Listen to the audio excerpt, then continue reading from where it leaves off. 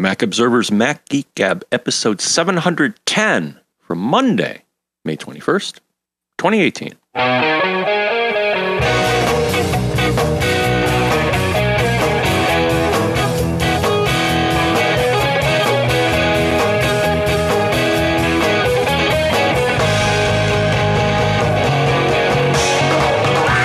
Greetings, folks, and welcome to the Mac Observer's Mac Geek Gab. The show that takes your questions, we take your tips, we take your cool stuff found, and we mix them all together. It's really more of a, like this morning, we're recording this in the morning, so we're not having salad. Maybe it's like a frittata of all sorts of tasty ingredients that are meant to inform, delight, and entertain all at once. Sponsors for this episode include Eero Mesh Routers, where coupon code MGG saves you on the overnight shipping fees here in the U.S. and Canada. We'll talk more about them later in the show. Of course, the show being the show with the goal of consuming that frittata and learning at least 5 new things here in 2018. And here in Durham, New Hampshire, I'm Dave Hamilton. And here in Fairfield, Connecticut, John F. Braun. How you doing, Mr. F. Braun, today? I'm doing okay. Good stuff. Though my house is falling apart, but aren't they all? I mean, that's like our job as homeowners is to hopefully stay one step ahead of or catch up to nature, who is constantly trying to return our homes back to the earth in every way possible with bugs and weather and all of those things and sunlight and, right? Yeah. Just how it works. It's just disconcerting to find, even after all these years, there's still some design surprises or poorly work that was poorly done. Yeah. Or not thought out. But yes. Yeah. That's how it goes, though. That's sort of the fun, right? It's like you get to go on a treasure hunt every time there's a problem with your home. So while we're not on the subject of Mac stuff, I will say this. I won't go through all the details, but I had an issue with my car where 3 of the 4 taillights basically all died within the same period of time. It's because they're LEDs and there was a crappy step-down converter in there. And so I replaced it. Somebody online had figured out how to do this with a $6 thing. So it cost me $24 and about an hour and a half, and my son and I did it. But which was great. It was fun. And now it's fixed. But the reason I bring this up is during that repair, we used 2 things for an electronics repair that I had never used before. And I know one of them is going to sound really stupid, but one was a hot glue gun. We had to fix this new step-down converter into place. And so just having a hot glue gun in the house, which we've had for kids' crafts for, a decade, was really super handy because it really did exactly what we needed. And it allowed us to kind of mount it where we wanted to and still leave airflow where we wanted to and all that stuff. So that's a handy thing to have, or remember that you have, because my guess is like me, a lot of you probably have these things for other reasons. And then, this is going to sound ridiculous, but though I have had a package, like a huge bulk package of heat shrink tubing for years, I've never used it for an electronics project. I used it initially because the what do you call it? There's a name for it. The thing in the back of your glasses that sort of wraps around your ear. That had eroded or broken off on one pair of glasses that I wore like around the house or whatever. Watching TV, I really only wear them for distance, and it was bothering my ear. And I thought, I could get some heat shrink tubing and just put a couple sleeves on there and sort of rebuild this thing, which is exactly what I did. But I finally used it for an electronics project instead of wrapping tape around something to separate it. I just put some heat shrink tubing on and with a little lighter and boom, everything was good to go. It was way faster. So, and you can get a thing of heat shrink tubing from Amazon for, all different diameters for, I don't know. I mean, it's like $5 or something ridiculous, and you'll probably never use it all and pass it along to your children as an heirloom or something. So heat shrink tubing and glue guns, because why not? Have you ever used heat shrink tubing, John? I know this is sure. Perhaps I'm discovering, fire again, but there you go. It's interesting stuff, Yeah? Yeah? Yes, you've used it? Not recently. Well, it's good to have around the house. It's fun. Yeah, all right. Let's go to the show. Ken, we'll start off with some tips. And Ken said, a tip I didn't know. I had no idea that I could use the function key, the FN key on the keyboard, and the arrow keys up and down to scroll the app window up and down. He says, I first tried it in Mail, and then I realized it works in all the apps that I have. And he's right. It's just like using the scroll key on your keyboard, or on your scroll wheel on your mouse. It just kind of moves things. I think it moves a page at a time, actually, with the function key. So there you go. It's really handy. And of course, like in Safari, if you're just in a regular view, you can hit the space to scroll down. And of course, because Option always does the opposite, Option spacebar will scroll up.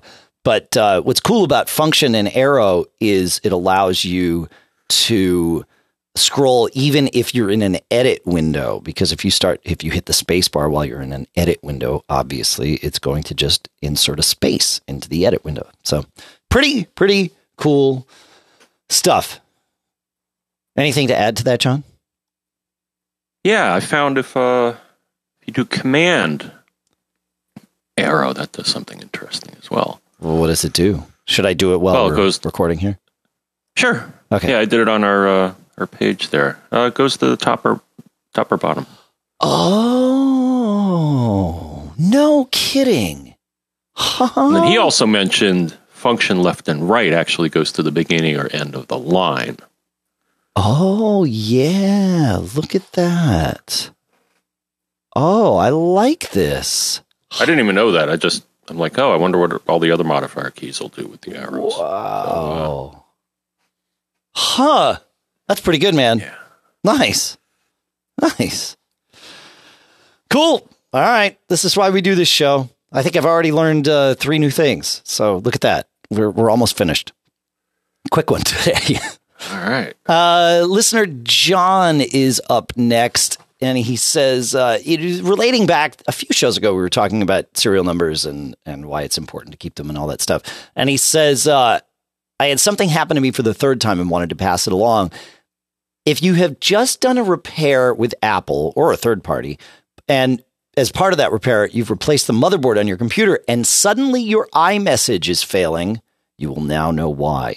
He says, because serial numbers for computers are printed on the outer case, when a motherboard is replaced, the motherboard has to be coded with the serial number. This is a one-time flash and can't be changed once it's put in, but sometimes Apple forgets to do it. And you will know if you go to the Apple menu and choose About This Mac, if no serial number shows up in the window, then you don't have a serial number encoded on your motherboard. He says you will have to go back to Apple with your computer to get it flashed properly. He says, or you can Google Foo and torrent. He says the utility is out there in places. The cool part is that the reason iMessage fails to work is because part of the endpoint encryption for iMessage is based on your system's serial number as hard-coded to the motherboard. So we talked about iMessage having end-to-end encryption in the last episode. Part of the key for each device, you actually get a per-device key because that's the only way it could do that without being insecure, is and part of that key is the motherboard. He says iMessage is based on your system serial number as hard-coded to the motherboard. Without a serial number, the encryption algorithm cannot initialize and will fail to communicate. This can also apparently cause problems with App Store licensing, push messaging, and software updates. So in any case, just a side note, it can be really annoying to track down. So if you get your motherboard replaced and suddenly you can't send iMessage anymore, check to see if you have a serial number. In fact, I think as a preemptive strike, if you get your motherboard replaced, check to see if you have a serial number and avoid waiting for these symptoms to show up. So, and as Warren in the chat room at macgeekgab.com/stream is saying, this is why Hackintoshes don't get iMessages or FaceTime. I had no idea that was a limitation of Hackintoshes these days, but it makes total sense given what we just discussed. Thoughts on that, John? Nice. Yeah. Yeah. So, of course, you can find that if you go to About This Mac, and it's listed right there. Right.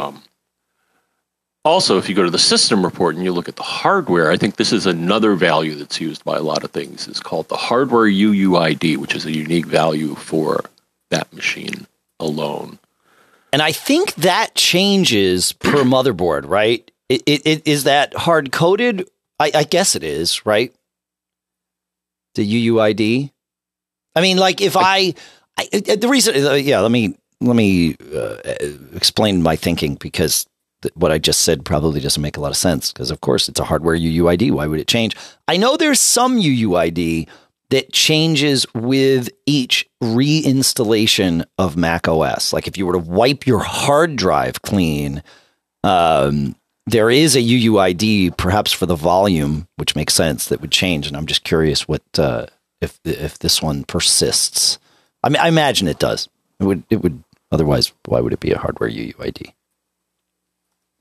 Yeah, and I remember actually some software. Another thing is that if you get a repair, your MAC addresses may change. I know that a lot of software on other platforms, or one strategy was, well, let me marry myself to the Ethernet MAC address or something like that. I remember having to diagnose something that had to do with that, because we used a different network interface or something, and all of a sudden the machine, the software was saying, hey, I'm on the wrong machine. It's like, no, you're on the right machine. Oh, interesting.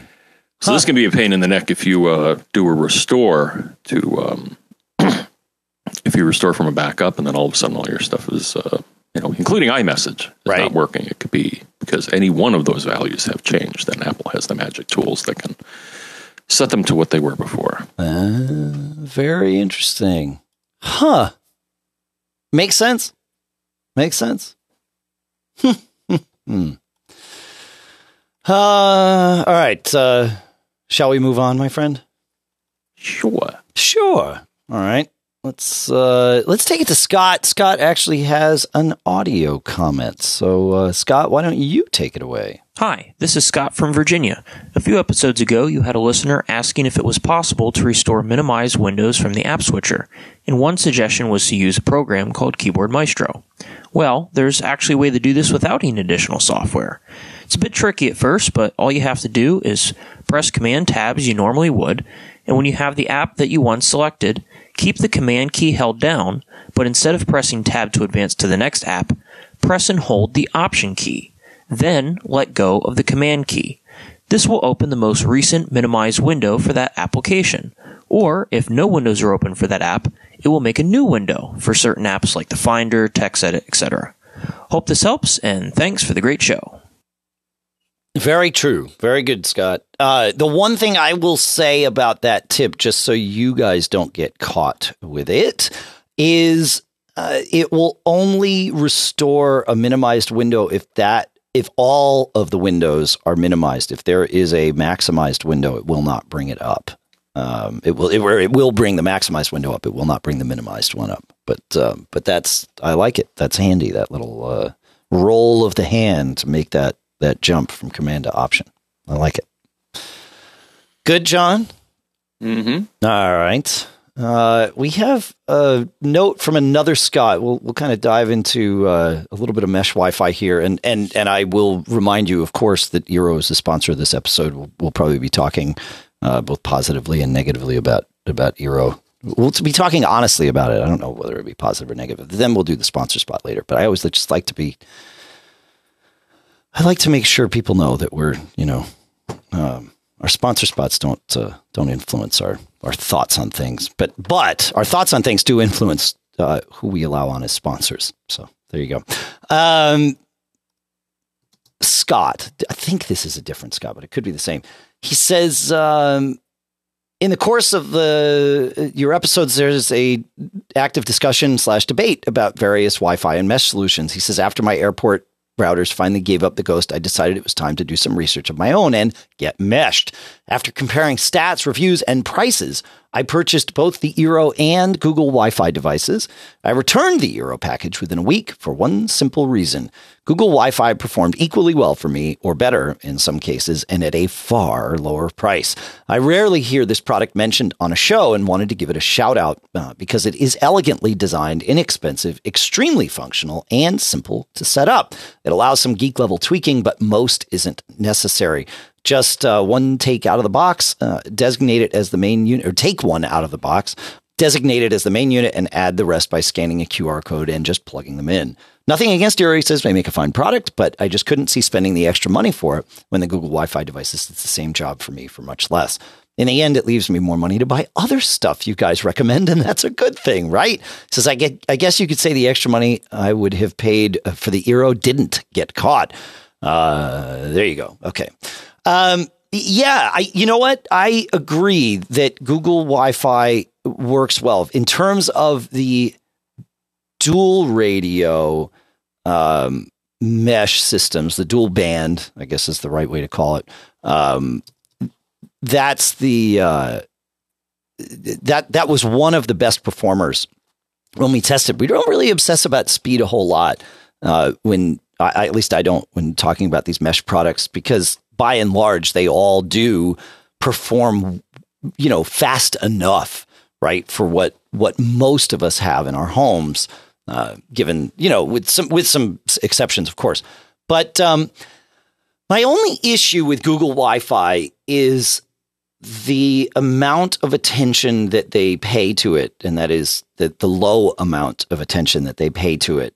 Software updates kind of roll out here or there, but in terms of just like getting their attention, and maybe this is because I'm kind of on the inside, but like even getting their PR department's attention about it. I mean, they'll engage. They're fine, but they're definitely not proactive about this. They're not really, this product does not appear to me like a priority for them, which given Google's history is not surprising, right? We've seen a lot of products that they just sort of, they throw a lot of things at the wall and see what sticks.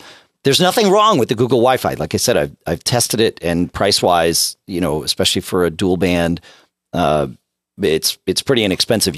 Scott may have been comparing it to the Eero tri-band stuff, because all the Gen 2 Eero main Eero units, anyway, the base units are all tri-band.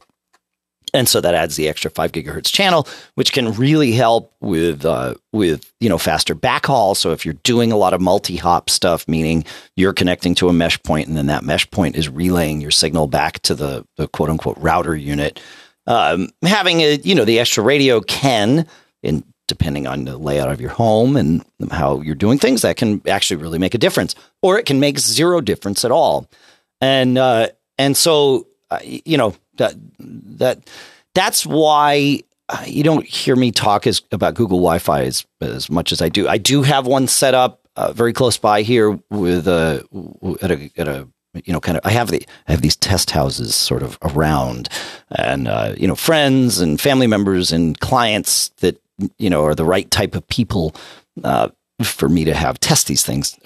I have them going so that I can have all of these mesh systems actually in production, as opposed to in just like little, controlled environments that I would do here. I can just have them running, and then I get to hear what real people say about them and all that stuff. And the real people that have Google Wi-Fi love it in my test case here. So, and it could, because it just works. They're not geeks. They don't care about, things like Google Wi-Fi currently isn't doing anything to prevent against buffer bloat, but they don't do anything where that's a problem. We'll talk about how Eero just added some features to fix that, but I'm saving that for the sponsor spot. But it'll support Ethernet backhaul and that sort of thing. So yeah, it's good stuff. I like hardware wise, I have no problem with it. I just worry about the longevity of it, but maybe I worry too much. Thoughts on that, John, before we move on? Google does have a history of losing interest in things. That's exactly it. And their interest in this doesn't appear to be high. So, yeah. There you go. Then again, I mean, Eero is a fairly new company. So, right. Well, and they are a single purpose company, right? Like if Eero stops being interested in their mesh product, well, they better pivot to something else because otherwise they have no revenue, right? So you know, like they're focused. Not to say that there aren't some engineers at Google that aren't focused on Google Wi-Fi, but it doesn't seem like a priority. That's all. What do I know? Let's go to Bill, shall we? And Bill, what did I do? There we are.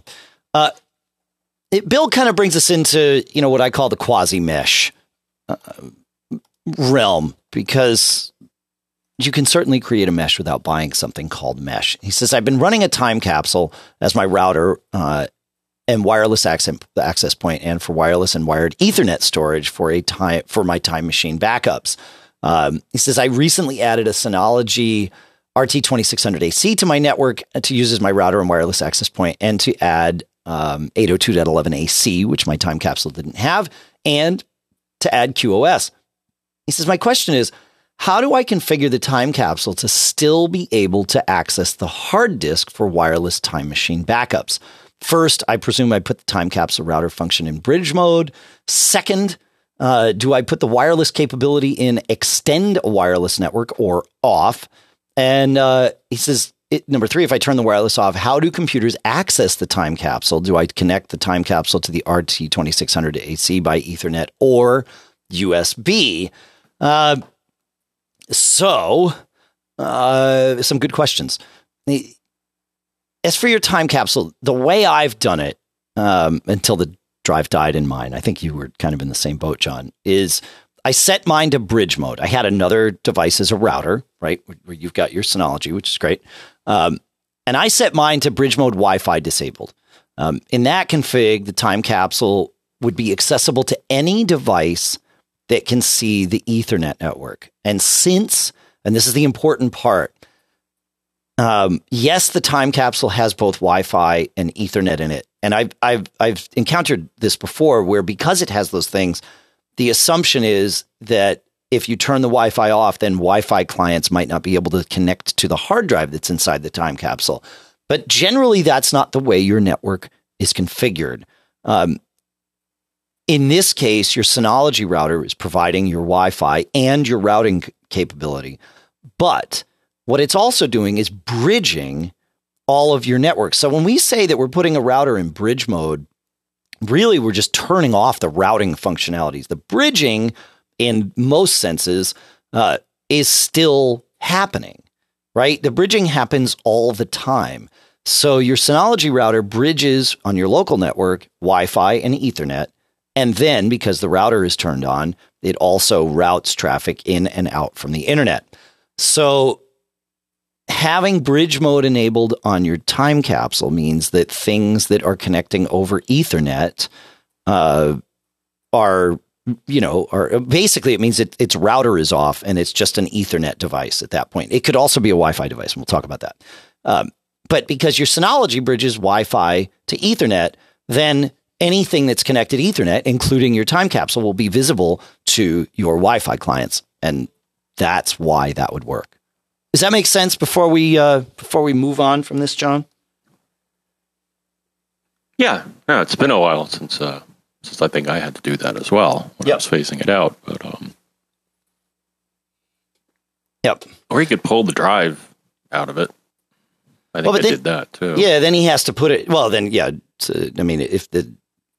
for what reason? I know there's a lot of reasons for why, but like which reason? Well, just if you're going to decommission that device. No, I think he still wants to use it for his time machine backups until the drive dies. I think that's kind of his point, right? Yeah. Once I decommissioned mine, I actually took the hard drive and put it in. I think I put it in one of my Trobos. Interesting. Not going to use this anymore. Yeah. Huh? Smart. Yeah. Because a lot of those had. Well, actually, if it's lasted this long, but a lot of the later units had power supply issues, and that it'll just die. Yeah, that was the issue I had with mine, but thankfully, because I had it connected to an Apple Care covered Mac, they repaired the power supply as part of AppleCare. So there was like, yeah, okay. I mean, I don't know if AppleCare kind of goes that far anymore. I think the only it goes, I don't know, but they used to do that anyway. So on this though, if you wanted, and again, I'm not sure I would recommend this, but in the whole quasi mesh scenario, if you wanted your time capsule to be a part of your wireless network in terms of extending your wireless network. So now we're talking, that quasi mesh mode where you've got, you've got your main router, which has a, wireless access point in it. And then you want to put other wireless access points around the house. Because your time capsule is connected to Ethernet, you would not use the extend a wireless network setting, because generally what that will do is it will try to sort of be a wireless relay. You don't want wireless relay. You want to use Ethernet backhaul, not Wi-Fi backhaul. So in this case, it seems weird, but what you would do is you'd, again, keeping your time capsule in bridge mode so that it doesn't try to do any routing, you would set your time capsule to create a Wi-Fi network. And this would be true of any router that you want to use as a quasi mesh, right? So we're using the time capsule as an example. It's actually kind of a bad example only because the wireless radios in it are not 802.11 AC. No, maybe his aren't. Did they ever make an AC time capsule? I guess maybe they did.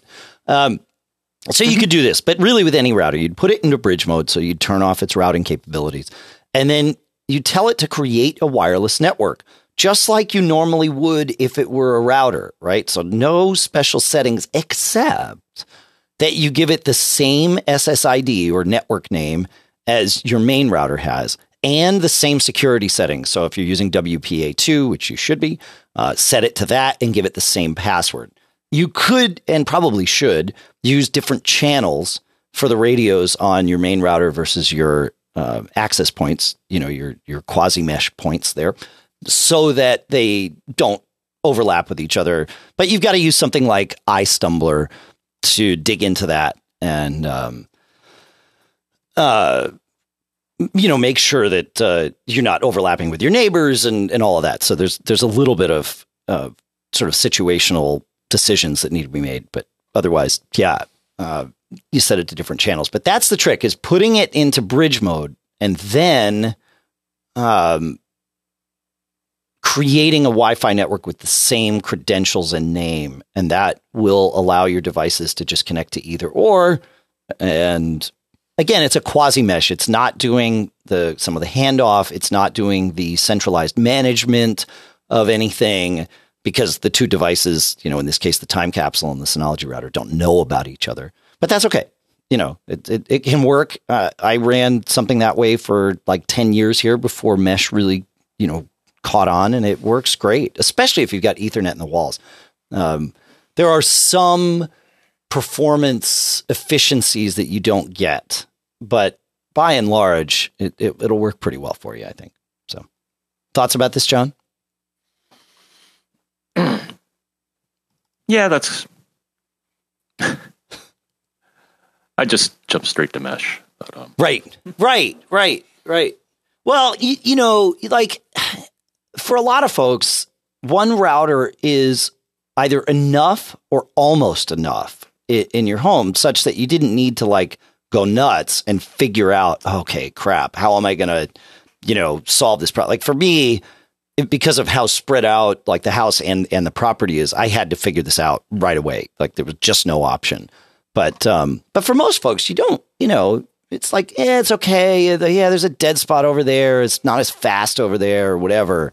And that's why mesh entering the market really was sort of a blessing, because we're totally able to have our cake and eat it too, without having to like geeky engineer a solution.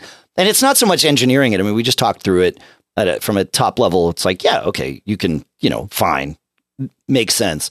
But it's the management of it. Like when things don't work, you're like, okay, well now I good news. I only have 4 different places to look or whatever it is, Whereas with one of these mesh products, just there's one place to look. and it tells you everything that's going on, which is really super handy. Makes life way easier. Anything more on that, John, before I jump to our Eero sponsor block here? Let's go. All right, cool. As I mentioned in the intro to the show, Eero is our sponsor for this episode. And Eero is, as far as I know, the longest running consumer mesh creator in the market. And it shows, right? They're already on their second generation systems, which, as I mentioned here in the show, include a tri-band radio in the Eero Gen 2, but also their second generation product introduced the Eero Beacon, which is a really cool thing. It just plugs right into an outlet and sits right on the outlet. Like there's no cord. It just plugs in and joins your Eero mesh and does its thing and relays these things around. And really can make it super easy to get this stuff, anywhere in your home. The cool thing about Eero, and I've seen other mesh products that don't do this well, is that you can mix and match Eeros from first generation, second generation. So if you've got a first generation Eero and you want to add, some beacons, or even you want to add a second generation point so that you've got the tri-band in one spot and dual band in another, no problem. Just all works together. No issues whatsoever. In fact, I do that very often here at the house. Very, very cool stuff. And as we've mentioned, the single router thing just doesn't work for a lot of folks. Eero, I'm going to take this one a little bit longer because Eero just added a feature that really matters to us. And, we talk a lot on this show about QoS. So this is sort of the content portion of the ad that I'm sort of blending together today. So this one will go a little long. We talk a lot about QoS, and there's a lot of things that fall under the QoS umbrella. The one that is important to most of us, and the one that we focus on here when we say QoS, what we mean is that scenario when all of your devices, or even just one, is using all of your upstream bandwidth, either to upload your photos to iCloud Photo Library or, back up to a place like, Backblaze or, whatever. And that then slows down everything else because your upstream pipe is now soaked and not properly managed. Well, the act or the technology that properly manages that is part of QoS.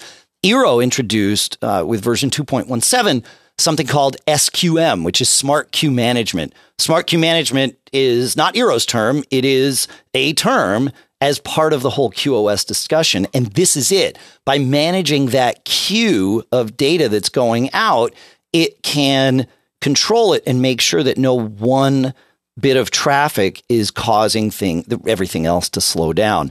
And this is now available. So you can enable this. Go to open your Eero app, tap on the menu button, tap on network settings, tap on Eero Labs, and switch the toggle to on. Very, very cool stuff, what they're doing over there. And they're staying right on top of these products. It's great to see. I was really impressed they were able to add this sort of after the fact to even, the Gen 1 stuff. So very cool. And we have a deal for you. As I mentioned in the show intro, you can get free overnight shipping to the US or Canada by visiting Eero.com. Pick whatever, products you want, packages, all of that stuff. And then at checkout, select overnight shipping and then enter our special promo code MGG, and that will make the shipping free. Again, go to Eero.com and at checkout, select overnight shipping and then enter promo code MGG, and that will make it free for all of you in the US and Canada. And our sincere thanks to Eero for being a sponsor of this episode. Good, right, John? That QoS thing's pretty cool. You've what have you done to? I haven't actually tested it. So the way I test it is because that's a really good question. The way I test it is I open up a terminal window and I start pinging a server out on the internet. And generally speaking, I use ping space www.apple.com, right? And that gets a ping trail going. And you can just kind of look at that and see what a ping is it sends out a request to a server 1 per second. And in this case, the server is www.apple.com. And then apple.com responds by saying, yep, I'm here. That turnaround time is reported in milliseconds as part of this. And it's doing it 1 per second. If you want to stop a ping, Control C in the terminal will stop it. Otherwise, it just keeps going, which is great for this next test. So run that for, I don't know, 10, 15, 20 seconds, and you'll get a feel, right? For me, I just started running it while we started doing the segment because that's how I go. And, my average is about 25 milliseconds. Yours might be remarkably different from that. Hopefully it's not triple digits. If it is, that's not such a good thing, especially, well, I was going to say, especially if you're in the US, but I think Apple's got servers all over the place. So really it shouldn't happen anywhere. But unless you're on a connection with a lot of latency, and there's a lot of turnaround or a lot of time for it to turn that packet around. So the idea is you get this ping going because it tests how long it takes for a packet to get out of your network and come back in. And then I'll just go to like speedtest.net or whatever, or I'll start an online backup or something, and I will do my speed test and I will watch those pings as the download happens and as the upload happens. And that will tell me if I'm experiencing what's called buffer bloat.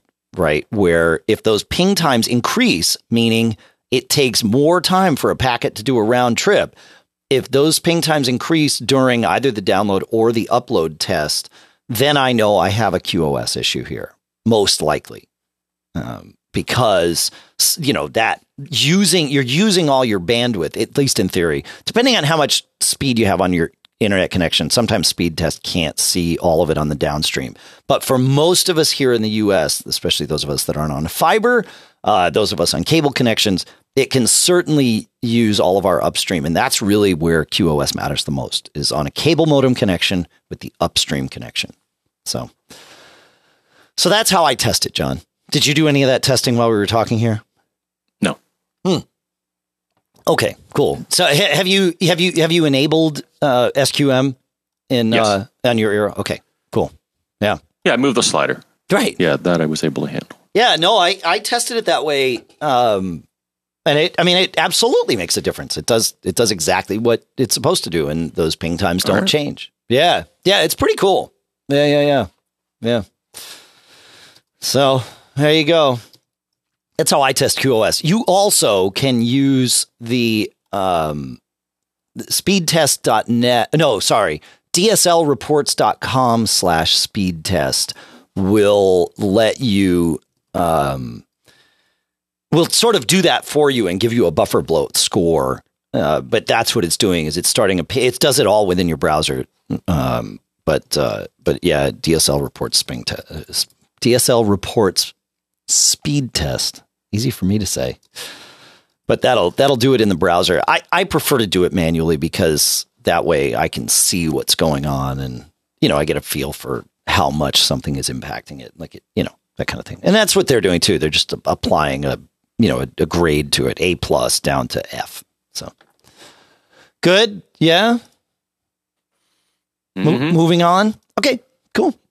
In episode 709, which of course was our penultimate, is that the right word to use? I don't know. Our most recent episode before this one. I don't know. But it's not like this is the last episode. This is just the most recent episode. Unless you're listening to this like a year from now, and then it's not at all the most recent. In episode 709, which was our prior episode, we talked about how frustrating it was for me and many of us with iPhone 10s to have to be told to ask Siri something while we're driving and have our phone say you need to unlock your phone, of course, which means either looking at the phone with Face ID or entering your passcode, neither of which are really good things to do while you're driving. I think, in fact, they're really bad things to do while you're driving. I'd much rather have a fingerprint sensor where I can just float it, especially if I'm telling Siri to do something like, hey, launch Waze. That's sort of a thing, and it happens if your phone goes to sleep. So Eduardo wrote in, and where are we here? Oh, I had the wrong thing up. Yeah, of course I did. Eduardo wrote in and he says, on my iPhone 10, he says, when the do not disturb while driving feature is enabled, Siri doesn't ask to unlock the phone first. He says, I tested it without do not disturb while driving enabled, and it did ask to unlock. So I tried this last night, and I re-enabled do not disturb while driving, and then I drove. And it was enabled, and it was obvious because when I invoked Siri, the screen looks different, right? You just see like a little face or something, but nothing else. Like it's not showing the dictation of your words on the screen, which I've always thought was really dangerous when you're driving. So they were smart; they turn that off when it's when it detects that you're driving. So that was good. But I asked it the same thing. I said, "Hey, launch Waze," and it said. Yeah, you would need to unlock your iPhone first, and I can't. Oh, actually, it said I can't do that while you're driving. And then I asked it to launch Maps. So, similar app, but one made by Apple, one made not by Apple. And it says you would need to unlock your iPhone first, but I don't recommend doing that while you're driving. It's like, well, I just asked you, like I asked it, I didn't say just launch Maps, though. I said, hey, get me directions home. So it was like a very all-inclusive request. Like, I want you to do something for me that makes perfect sense for me to do while I'm driving. And it was like, yeah, you need to unlock your phone first. And I can't, I can't do that. Well, I don't recommend doing that while you're driving. So I'm not sure about any of this, John. It's frustrating. I guess I could turn off allow access when locked. No, I have all those things on, though. If you go into settings and Face ID and passcode, or Touch ID and passcode, depending on what feature your phone has, kind of at the bottom of that, there's a section saying allow access when locked. And there's, today view, recent notifications, control center, Siri, home control, return missed calls, that kind of thing. And I have them all turned on. So that is the least secure mode you could be in. And it doesn't matter. So I might turn off require attention for Face ID so that maybe it won't need me to look at the screen while I'm driving to get it to. So I'm going to do that. I'm turning that off. I'll report back. But crazy stuff, huh, John? Me, if you're going to fiddle with your phone, pull over. Yeah, right. Absolutely. No, I totally agree with you. Yes, absolutely. That's what I'm saying is I would love to be able to just have it, say, hey, bring me home without it saying, no, you must unlock me first. Like, yeah.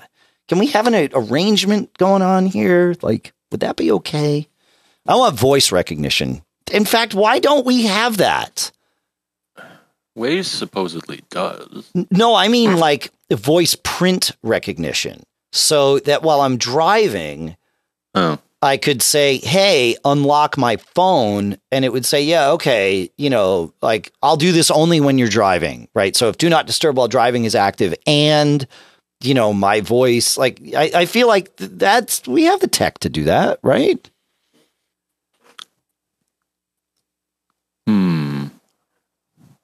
Right? I don't know how reliable it is or how foolproof it would be. Right. I don't think it's totally foolproof. It's not nearly as foolproof as like Touch ID or Face ID. But what if I was willing to make that compromise and say, okay, like don't trust my voice any other time, but while do not disturb while driving is on, yeah, man, trust my voice print,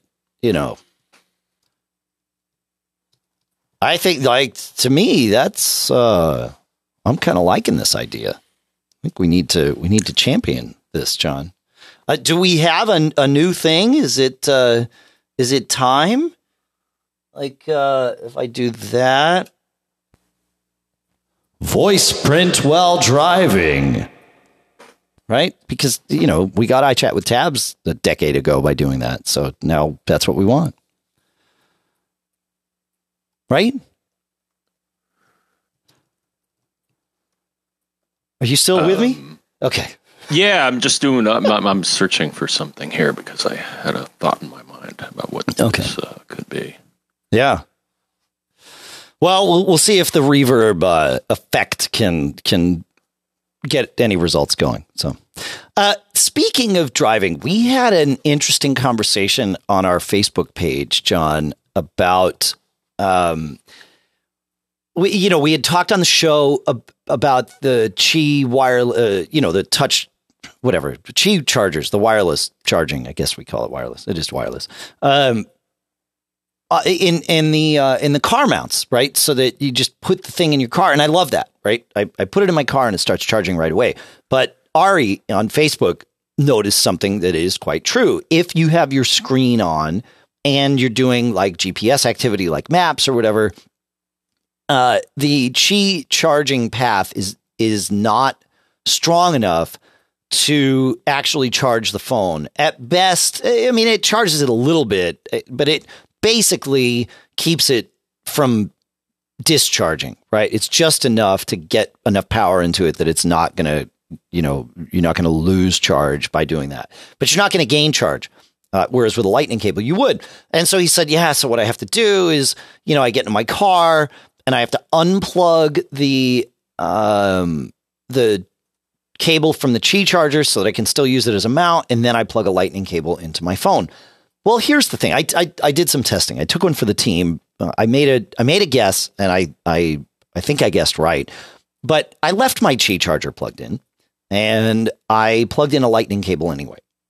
And I am now certain that charging priority goes to lightning first, and then to Qi only if there's nothing charging the phone via lightning. And the way I have deduced this is twofold. I've done this for hours. I had to drive down and back to like Princeton or whatever, and I did this, and I didn't cook my phone or any of that stuff, which is a good sign.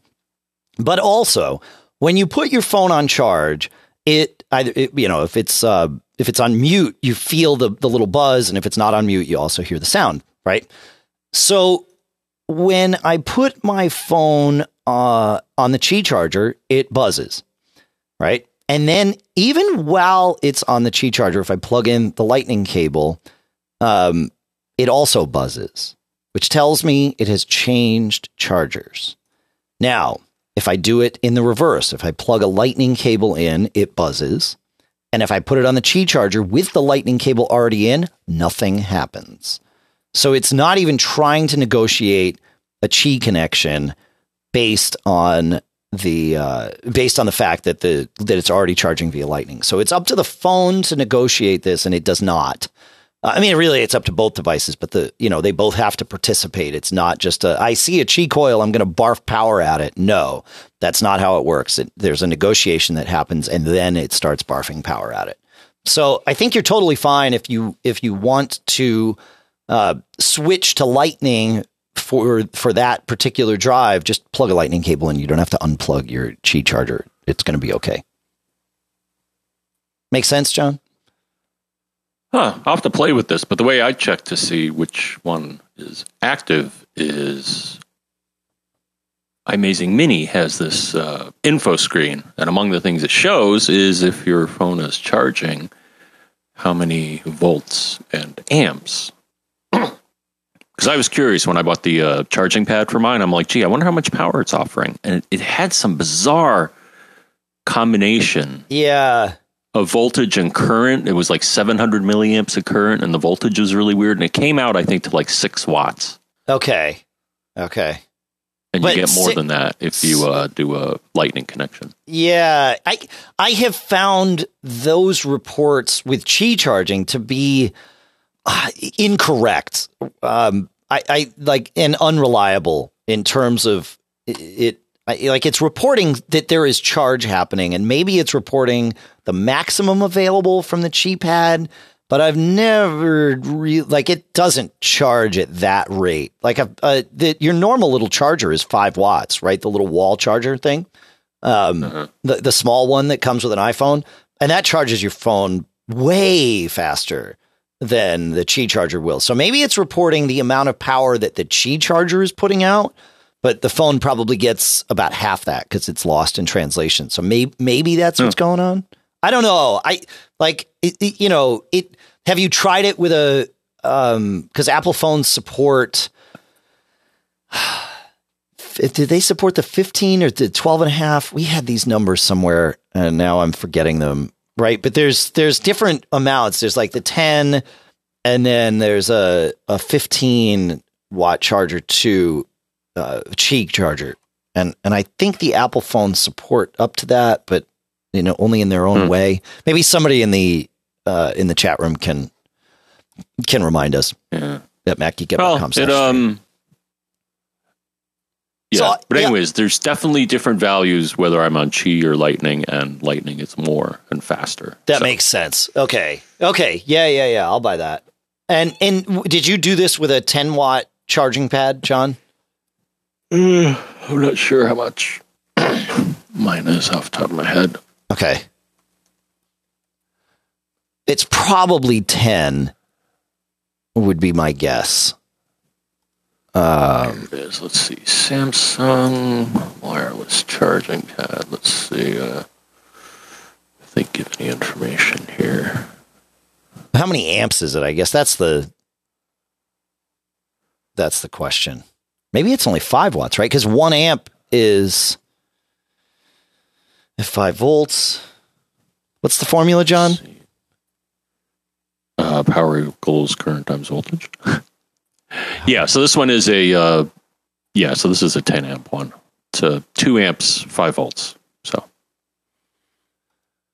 2. Oh, you have a 2 amp one. Okay. Yeah. Okay. So that's a 10 and you're okay. Interesting. Yeah. No, I believe you. Yeah. Okay. Huh. All right. Fun. Somebody else in the chat room helping out. Oh, Warren says, remember AirPower? Yeah, me neither. I'm with you on that, Warren.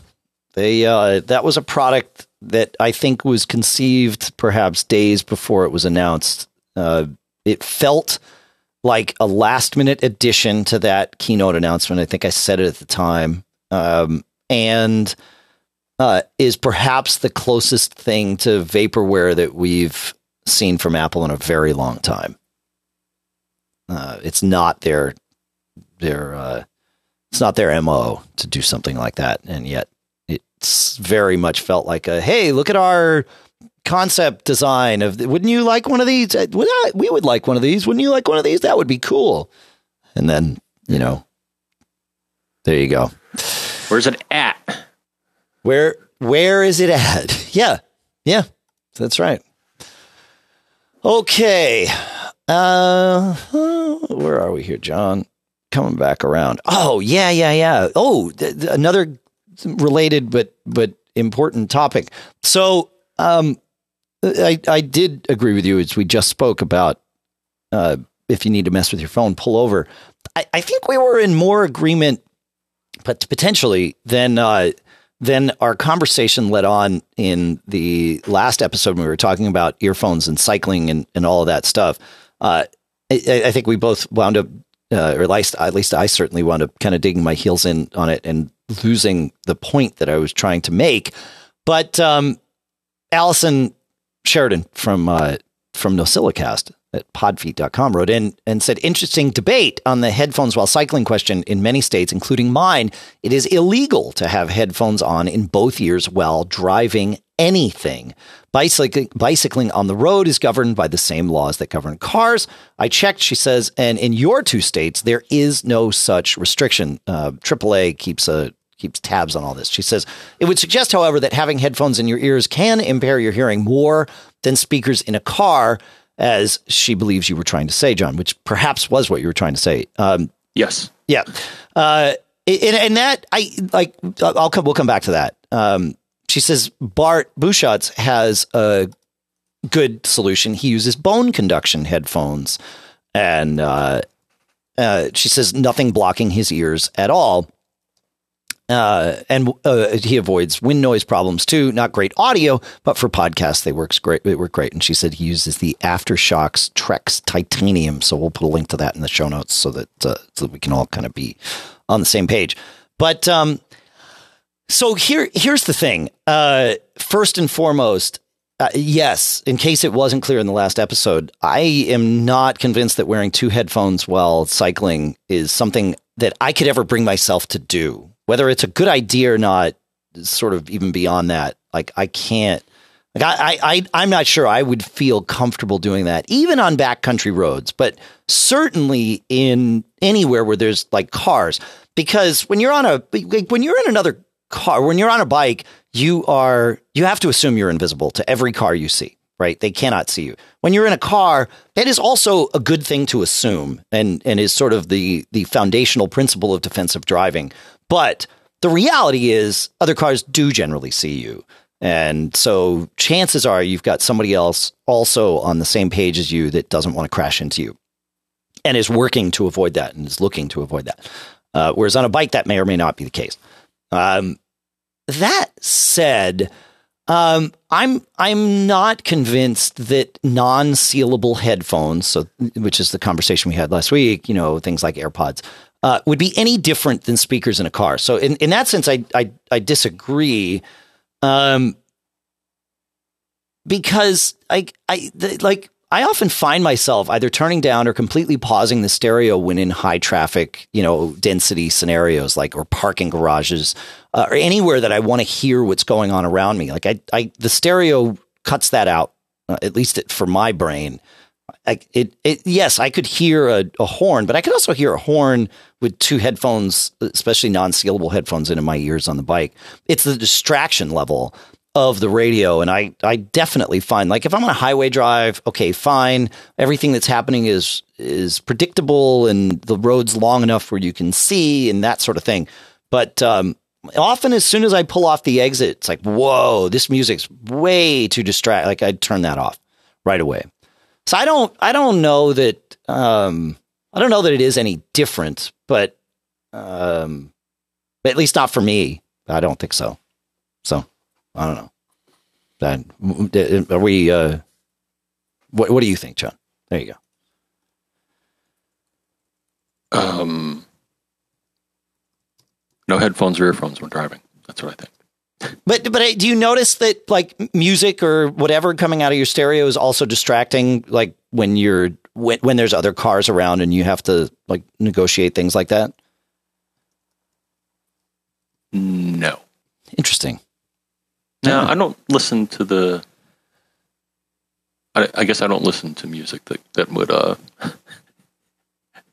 overrule my awareness of what's happening. Sure. Yeah. Okay. So it's just background noise. Yeah. Yeah. Classic rock mostly. Well, but whatever it is, you're not for me when I can't listen to music without being intently focused on music, and the same would definitely be true of listening to podcasts. Right. I am aware of what's going on inside the song, or I'm paying attention to what the podcast host is trying to tell me or whatever. And I can't have that as background. So perhaps that's where that difference comes. And I realize, all of us aren't wired the same way. And for many of you, especially you included, John, music can be a background thing. If I'm in a car with somebody and they have music on, but it's at that level where you can barely tell what song is playing, that, and I know I'm in the minority on this, that to me is perhaps the most distracting volume level that could possibly exist, because my brain is just trying desperately to pay attention to some level of that, and I can't.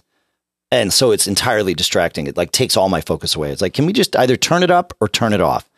And but again, that's just me. So anyway, there you go.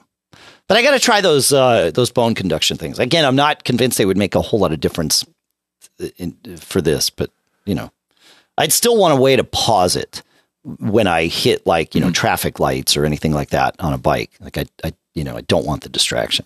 So I don't know that I would ever. No, I tried some of the bone conduction. There were a couple of them at CES. Yeah, and it was that's one thing that I actually, occurred to me is, wow, I can still hear what's going on around me. Yeah. But I can also hear the music. Well, you're not really hearing. Well, you are kind of. Yeah. You're hearing the vibrations, which is what hearing is, right? Right. That's what it is. Yeah. Just via a slightly different channel. Right. Right. Yeah. But it's still getting in there. Yeah. I just wonder whoever thought of that. Let's vibrate your bones so you can hear something. Yeah. It's pretty amazing, actually. So, all right. Fun discussion. Thank you, Allison. Especially thank you for that link about the laws. We've definitely got that in the show notes for you all. So very, very good stuff. You want to take us to Andrew, John? Actually, it was Tim that wrote this in. Oh, okay. Follow up to Andrew. So Andrew asked the question, how do I get an SSD for my aging 2009 Xserve? And I'd suggested one product, which is a bracket, and in which you place an SSD, and then you plug it in the SATA 2 port inside your Xserve. Right. That's a good solution. But then Tim wrote in and suggested another one, which I think I started going this path and then got distracted by something. Because the Xserve, like older Macs, often had more than one way to expand them. And basically Tim said, well, I'm doing... here's what he said. He has 2009 Xserve. It's chugging away. It's running 10.11.6 and Mac OS Server. And he uses it for iTunes, Plex, Time Machine, Calendar, FTP. Wow. File sharing, caching. That's crazy. I guess he just can't run High Sierra because it's too old to run on it. Got it. Or I guess you can't easily install it. It'll say, no, your machine's too wimpy. Yeah. Well, if it's an Xserve, it's not an Intel box, right? Or do they make Intel Xserves? No, it's a Xeon. Oh, okay. Oh, that's right. Yeah. Had a okay. Xeon that's processor. Yeah. Sorry. But here's his solution that I just we'll let you know. There's another option. He added an SSD by using the OWC Excelsior S. Well, what's that, you ask? Well, it's a different way to, it uses a different technology called PCIe or PCI Express. And the Xserve had some slots. The good news here is that so it's similar in concept in that you plug it into a port in your Xserve, but PCIe, what this does is you plug in PCIe and it gives you a SATA 3 port because PCIe is faster than SATA 2. So that's good news. That's cool. So if you want to kick it up, so if I had to choose between the two, I mean, there's still the pricing. If you could afford one or the other, but I would say going with this would be a better choice if you want to go SATA 3. And I think the card itself is $49.99, and then you put your own SSD in there. So, cool. Yeah, kind of missed the days of expandable Macs. Well, Thunderbolt is that answer, right? Slot-driven expansion. Let's say that. Yeah, but okay, but I mean, let's just talk about expansion because I mean, I get that the process of putting things into a slot on the motherboard of a computer is actually kind of a cool thing to do, right? But there is no practical difference between connecting something to the Thunderbolt bus via a Thunderbolt connector than there would be connecting to, on a machine like that, the PCI bus versus the PCI connector, right? I mean, it's no, you're right. It's a low level, yeah. high speed bus that you can plug different things into. Yeah. I'll go with you on that. You know what I mean? Like if you're plugging in a Thunderbolt hard drive, for example, you are not plugging in a hard drive that has a Thunderbolt interface. You're plugging in, usually a box that has a hard drive in it. And usually that hard drive is going to have a SATA interface. And then also in that box is a SATA to Thunderbolt interface. And then that's what gets plugged in, to the Thunderbolt port. So in PCI terms, essentially what you've done is you've gotten a SATA card and plugged it into your PCI bus, and then you plug your hard drive into that, right? I mean, it's essentially the same thing. And therefore it does make things expandable. I think it's not that same sort of romantic process of like, oh yeah, there's the motherboard and I'm plugging something directly into it. You don't get to see the motherboard with Thunderbolt.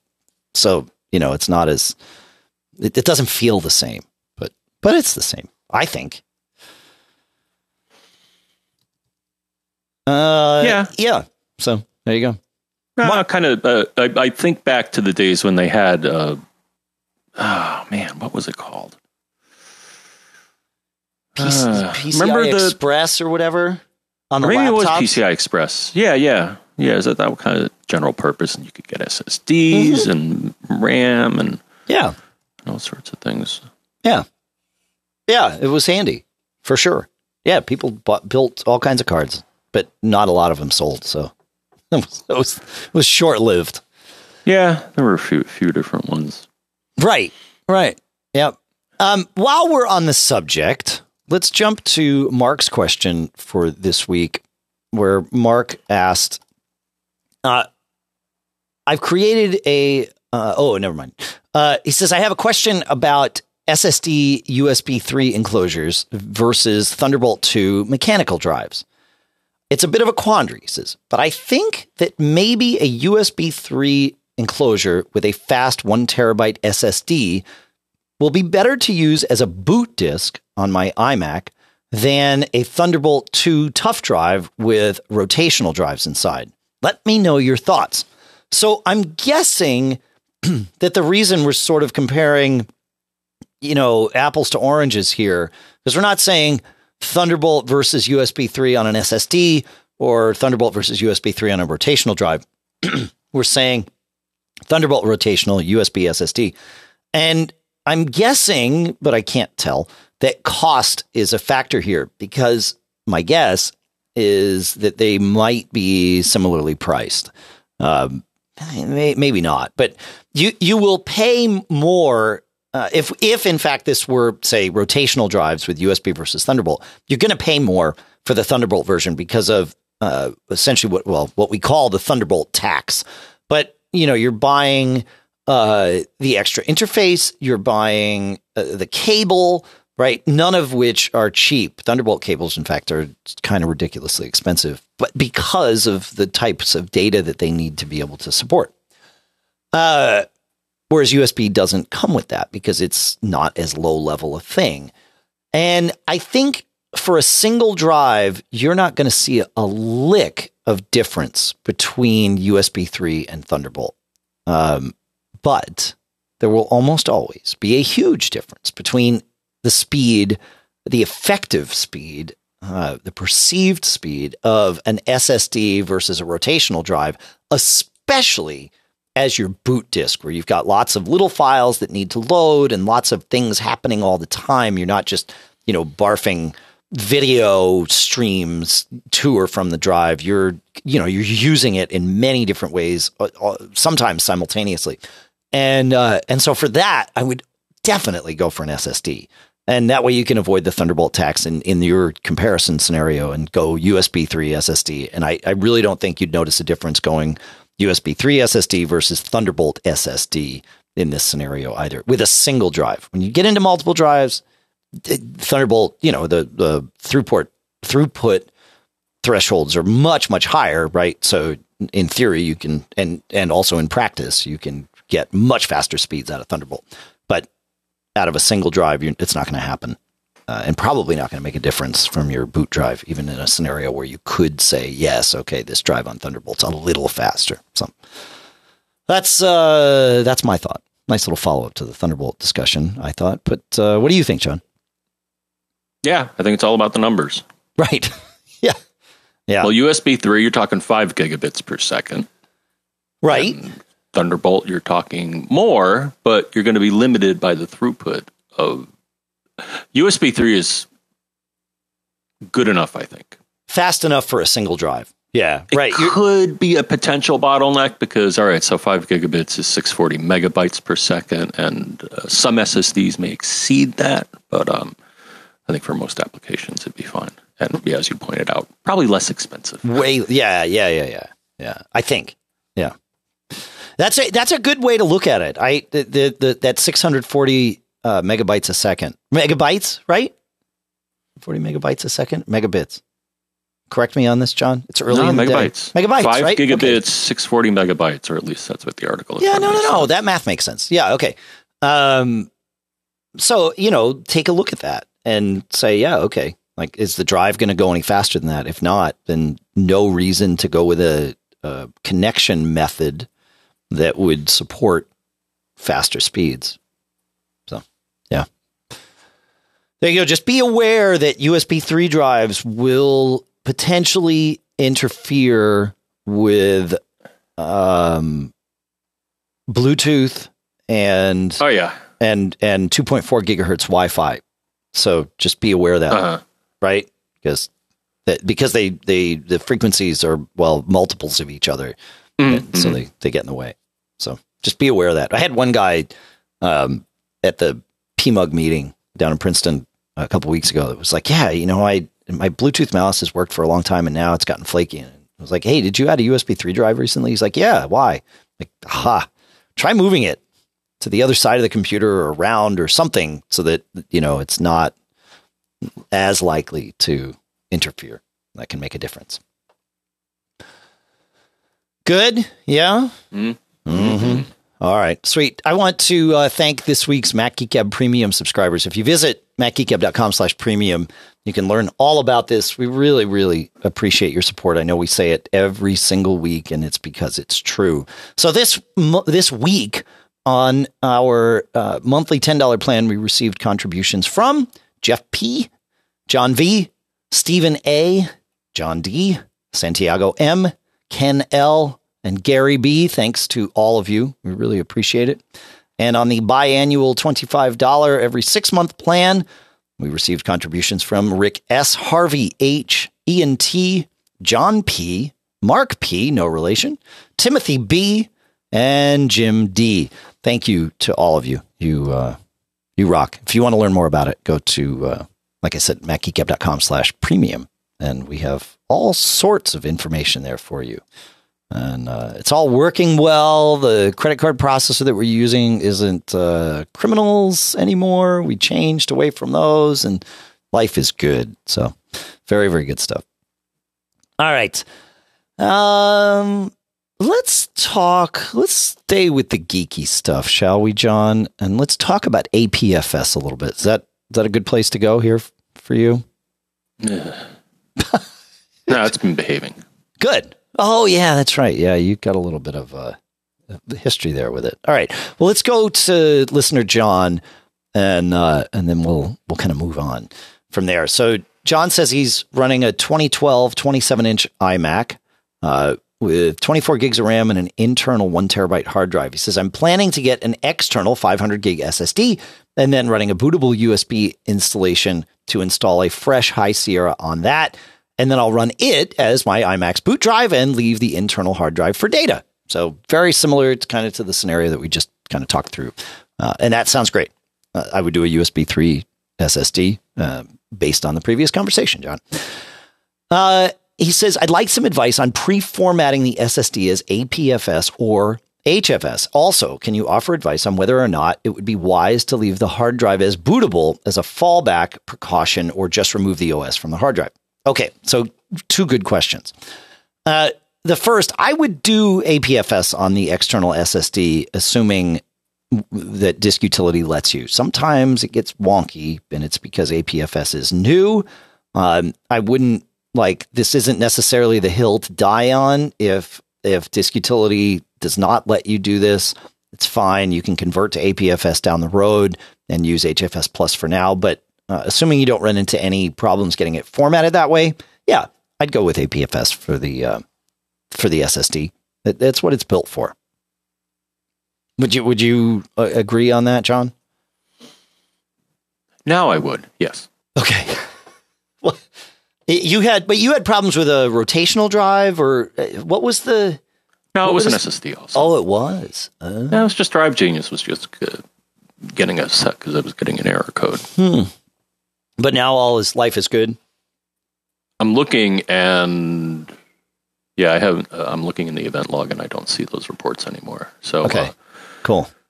Either Apple fixed something, or ProSoft fixed something, or they probably both fixed something. Right. Well, that's good. And that's like we've said all along with this APFS thing. It is we are in the active evolution of APFS, so you've just got to kind of bear with that.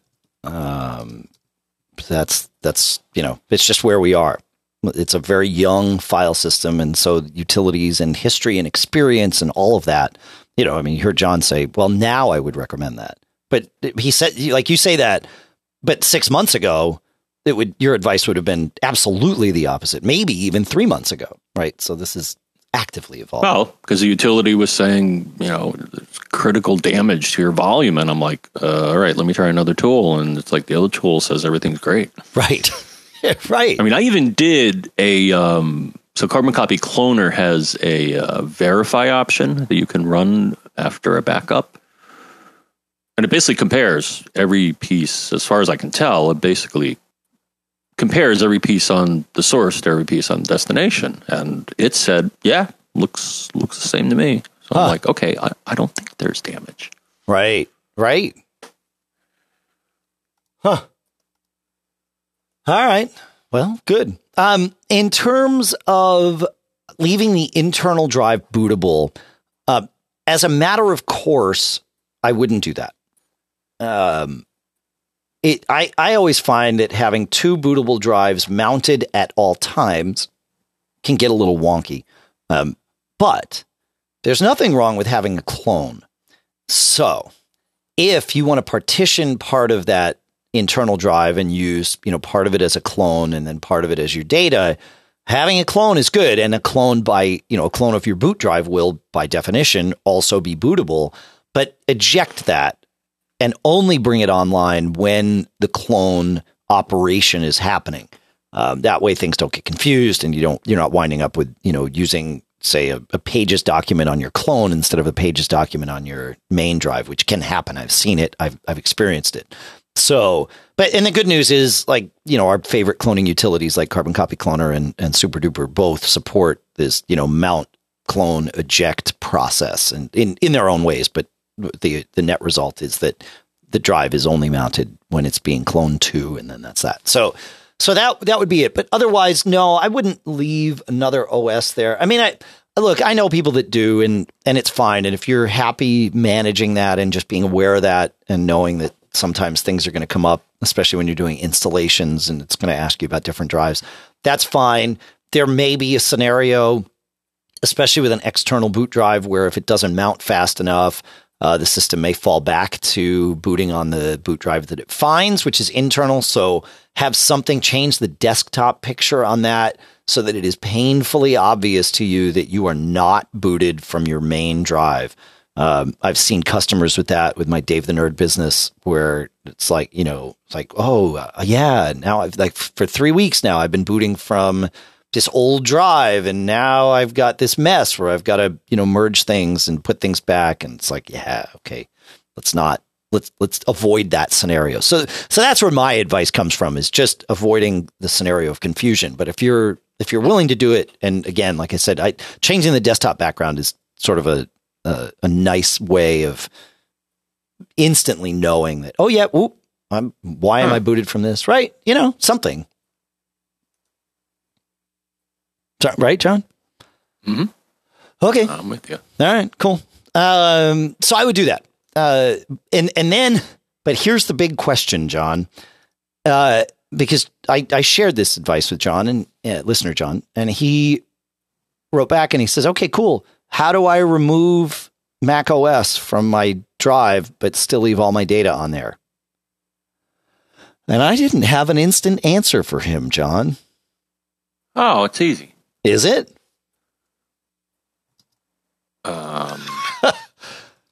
Maybe it is. I don't know how to do that.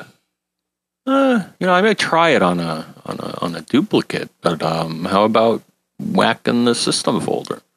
That's not enough. You don't think so? No. I mean, it's a start, but he's asking. I don't know if your drive's going to be bootable if you can even whack the system folder without it getting upset. Right. No, you're right about that. That whacking the system folder would make the drive unbootable, but that wouldn't remove Mac OS from the drive, right? Like there's also what? There's the, hang on. You know what? Let me pull up to Finder. Oh, no. New Finder window. Oh, no. Yeah, there we go. Okay, cool. System and library, maybe. Yeah, well, okay, so I'm comparing a non-bootable drive with a bootable drive, and I've used our favorite little trick of Command-Shift-period in the Finder to show me all hidden folders. So on the non-bootable drive, there are 5 hidden items. There's .apdisk, .fsEventsD, .spotlight v100, temporary items, and trashes. On the bootable drive, hang on there, 1, 2, 3, 4, 5. There are 22 hidden items. Document revisions, v100 file, fsEventsD, my SCM server info, which probably is related to some old app I have, PK install Sandbox Manager, which also might be related to some old app I have, Spotlight v100, .trashes, okay, .vol, bin, cores, Etsy, installer failure request, network, opt, private, sbin, TMP, USR, var, and then also the app, and then there's the system folder, which is not hidden. There's library, and there is applications, all of which should also be removed unless you need something in the applications folder, which you should probably move to your boot drive. Right? So this is like, you know what? Just format it and copy your home directory. I like that idea. Yeah, copy your data. Yeah, I would copy your home directory somewhere else, format the drive, and then copy it back, and then use that as your data drive. But even then, I would say, like, if you look in your home directory, how much of that do you need, right? I mean, your documents folder, sure. Do you need, maybe your desktop folder, if you're someone that stores things on your desktop, which a lot of people do. I'm certainly one of you. The downloads folder, maybe. But do you need your library folder? Maybe, depending on what you've got there. But you know what I mean? Like, there's a lot of stuff. I like your idea of really the best would be to take that internal drive and clone it to something external, right? Then format the internal drive empty, and then only copy things back to that external drive that you need. So, grab your documents folder, grab your desktop and downloads if you want, and call them old desktop and old downloads so that you're not confused when you're navigating around. But then, only bring things back that you would need. So, yeah. Brian Monroe has another suggestion. He says, what about just using iCloud Documents and iCloud Photos to sync everything via the cloud, and then maybe you don't need anything? So the problem with that is it's going to want to put all that stuff by default on his new boot drive. And the goal is not to do that, right? The goal is to keep things separate so that he's not filling up his new boot drive with things that don't need to be on the SSD. So it's not an easy process, right? Interesting. Curious. Yeah. No, it's a good point, because actually the way I'm set up, I was looking in my user directory, and I didn't have a documents folder. I'm like, why is that? Oh, because I'm storing it in the cloud. Oh, right. Well, because it moves it to your iCloud directory. Right. Yeah. So actually, you may have already solved the problem for yourself. It's possible. That's right. Yeah. And you can't relocate that directory, right? Like, if he wants his iCloud Documents folder to be somewhere else, is that, can you relocate that? I don't think, I have that folder in my sidebar. Sure. Well, right. Just for quick access. But I mean, could he put it on a different drive? But no, I don't think you get any flexibility. I think by default it, yeah. Huh. Yeah, I don't know that I don't know. Yeah, so Brian Monroe is pointing out in the chat room that it's way too easy for, as he calls himself, Brian the IT guy or Dave the nerd type folks to overthink these things. And he's right, but that's of course what we do on this show, which is, why Brian's a listener. Because we like to talk through these things. But he's right that using iCloud Documents and iCloud Photos and then setting it to optimize storage will not download, it will not fill up your drive, right? Because it intentionally will will not download all your documents. But if you want local copies and you have all this storage right there, well, then I don't blame you. Like, I would want that too. It's part of the reason that I haven't moved to all that. So, yeah. Huh. Yeah, I don't know what the answer is here. I would like to be able to relocate the iCloud Drive. There's got to be a way, right? iCloud Drive on external drive. Yeah. How many people have solved this problem? Well, yeah, it's doable. We will visit this in a future episode, but, yeah, I think it's a no. If anybody knows, let us know. Feedback at macgeekgab.com is the place to send that type of information, John.